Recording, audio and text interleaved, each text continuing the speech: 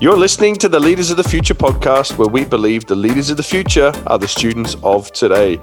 Welcome to episode 37, where we are talking about taking responsibility as a leader. And today in particular, we talk about blame versus credit. We hope you enjoy. Hey everybody, welcome to another episode of the Leaders of the Future podcast. I'm Julian from the 19 Project and joined as always by the wise and wonderful Joel Bagnall of Lift Leaders. Good morning, Joel. How are you today? Oh, I feel even better now that you consider me as wise and wonderful. This is such great alliteration. How are you, Julian? I'm good. I mean, I could have almost gone into a chorus of all things bright and beautiful there, but I nearly said you were bright and beautiful.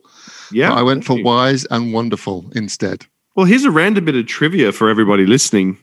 Apparently, I have stood in the place, like it's in a farm somewhere in Wales, where the person who authored that song got the inspiration to write it. Right. Well, there you go. Wow. Yeah. Didn't that just enrich your life? It did. I don't know how I've managed to get this far without knowing that. Yeah, it was super weird. It's just this random house in the countryside, and there's this little corner of a yard where there's a rock overlooking a little valley and a mountain, and it's actually these days it's right in front of a pig pen. But there's a plaque that says, "In this place is where such and such stood, where they wrote all things bright and beautiful." There you go. But you can't remember who wrote it. No, can you? No, I can't. Maybe someone can help us by one of our trusty listeners could Google it and let us know. Yeah. So anyway, I hope you're well. It's good to be chatting again and recording as we're almost at the end of this word leader, aren't we? We're talking about responsibility. And I loved last week's episode. We talked about ownership and just how it's important to understand that concept really of owning what we are given responsibility for. And we want to kind of, in one sense, continue that today and talk about blame versus credit. And maybe we'll say some controversial stuff today. You're back there again. Are you ready, Joel? Controversy itch. Come on, let's make people's ears prick up today and say something that they go, I can't believe they just said that. Let's provoke them. Let's get them going. Yeah. Maybe we could turn this into a finance seminar and call it debit versus credit. All of a sudden. Yeah. We'll call it looks versus brains, and we'll talk about ourselves. Yeah. Well, I'm just going to leave that right there. So many cheeky comments to make. I know, yeah. So taking responsibility and the deal of blame versus credit. It's an ongoing challenge, isn't it? Because when things go well, as the leader, we want to go, look at me, I'm amazing. And when things go bad, we want to go, look at them. That team you gave me, they're terrible. But I'm guessing that's probably not the best way to do things.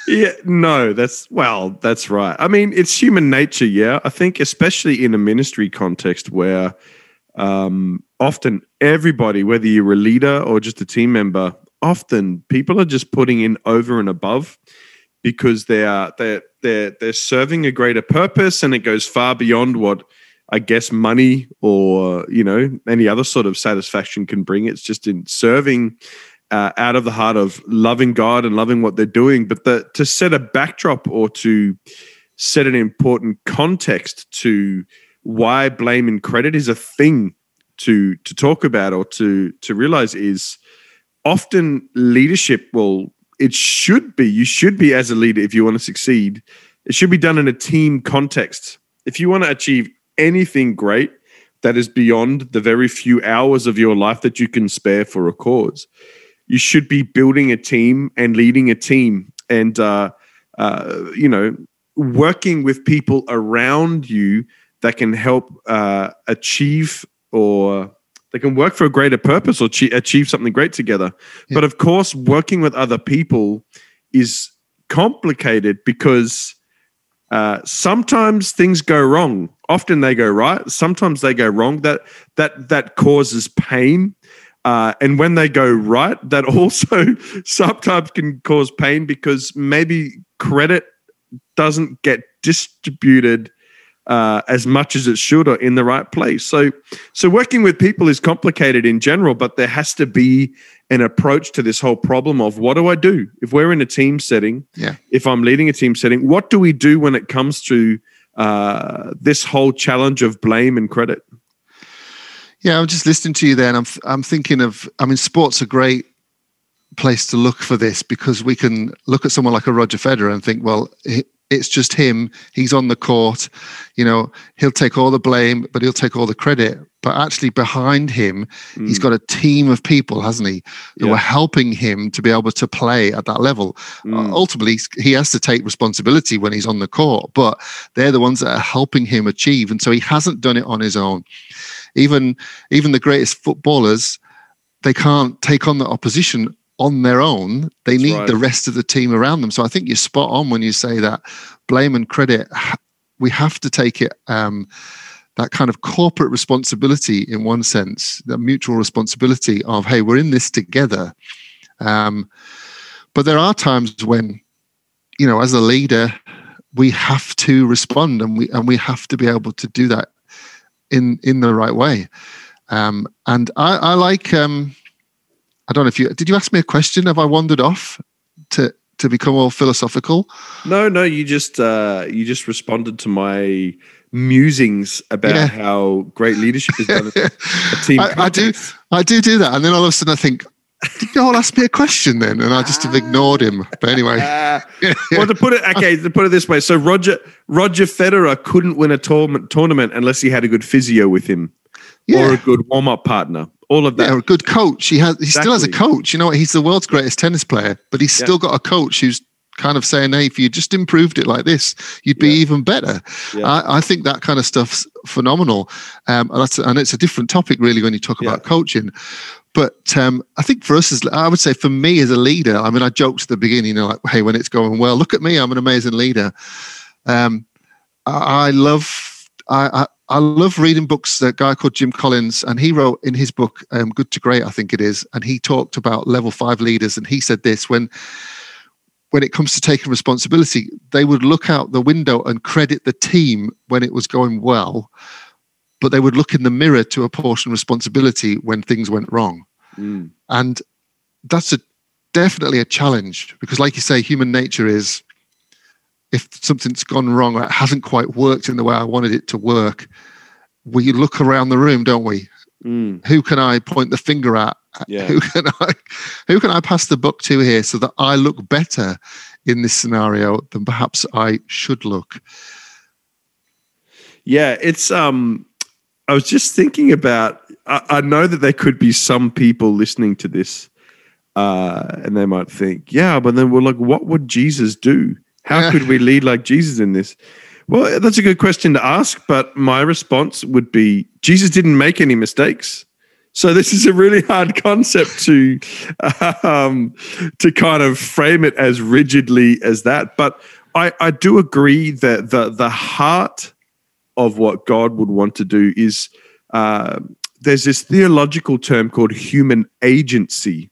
And so, of course, God could do everything by himself, but he's assigned the mission of redeeming humanity. He's put that now, after Jesus has done what he's done, he's put that in the hands of humanity. He's assigned that to human agency. So he too likes to work in and through us. But he I guess I don't want to back myself into a deep theological corner here. But the thing is that God is so focused or so willing to use us, and he allows us to enjoy, I guess, some of the satisfaction or some of the credit in a way for what we do. I mean, of course, all the glory belongs to God, but he allows us to participate in that. And of course, we will be responsible for how we live and what we do anyway.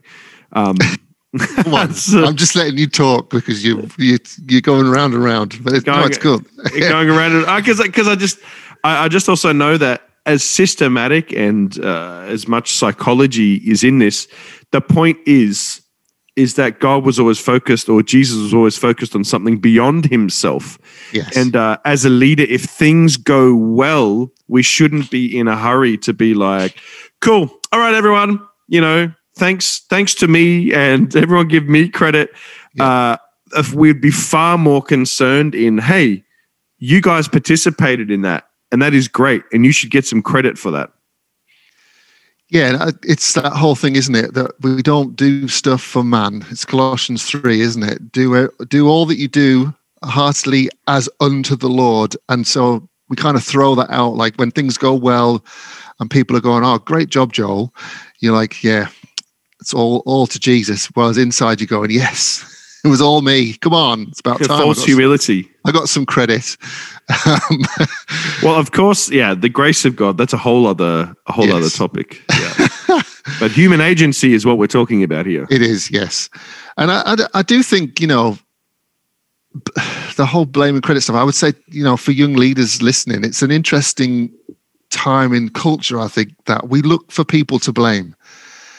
Something goes wrong in society, and often someone is to blame. But it could become a bit of a witch hunt at times, or we look for the scapegoat. Let's put all these phrases in, and maybe we don't do that in the best way. We don't do it with integrity. We don't do it with discretion. And one of the phrases that comes to mind for me is that we like to judge others by their actions, but we want to be judged by our intentions. I didn't mean to do that. I didn't mean for that to happen. Yeah, but you still did it. It was still an action, but all of a sudden it's about my intention when I want to have a go at you because you actually did do it. And there's a time and a place to have those conversations, I think, from my perspective. Yeah. Absolutely. There is a time and a place to have those conversations. I'm a big advocate for when it comes to blame, or let's say criticism or critiquing something or confrontation, you do that in private. You don't do that you don't criticize someone on your team in front of the rest of the team. You just don't do that. You don't apportion blame for something on a team member in front of everyone else. You do that privately. You have that conversation, and you kind of go, "Hey, this didn't work. Let's unpack it." Yeah. But when it comes to praise, you do that in front of everybody. You go, "Hey, this person did an amazing job," and you name them and you pick them out of the crowd. And that's what we do. That's what leaders do. I think that's what Jim Collins is talking about when he kind of references this level 5 leaders. And so for me, the airing of our dirty laundry in public is not something that we should do. Or someone else's dirty laundry. Well, exactly. Some of those conversations should happen behind closed doors in an appropriate way. All right. That's just my opinion. It may not even be the opinion of all of those involved with the podcast of the Leaders of the Future. Yes, thank you for helping us avoid a lawsuit there. No, I think, of course, and we're talking about this in a very current situation, not having full knowledge of all the details and who knows what comes out and how this story develops. And I will say this: everything has its context. I mean, if something is a life or death matter, or if it's a matter of abuse, of course, you have to speak out and you have to do whatever you need to get some kind of resolution. But when it comes to sort of everyday life and even, maybe less life critical instances or disagreements, I always try and live by the philosophy that you praise publicly, but you deal with criticism and difficulties privately, because what you celebrate, you cultivate. So if you celebrate the wins and you celebrate upholding team culture and you celebrate the positive things, that takes on life. Yeah. But if you put a spotlight on whatever you focus on grows. So if you want to focus on negativity, if you want to focus on difficulties and disagreements, and if you want to always deal with them in a public space, well, you'll reap a harvest of negativity. It may be done in the name of resolving an issue or bringing light to something. But if you think about Matthew 18, you should always deal with, the story of resolving conflict in Matthew 18.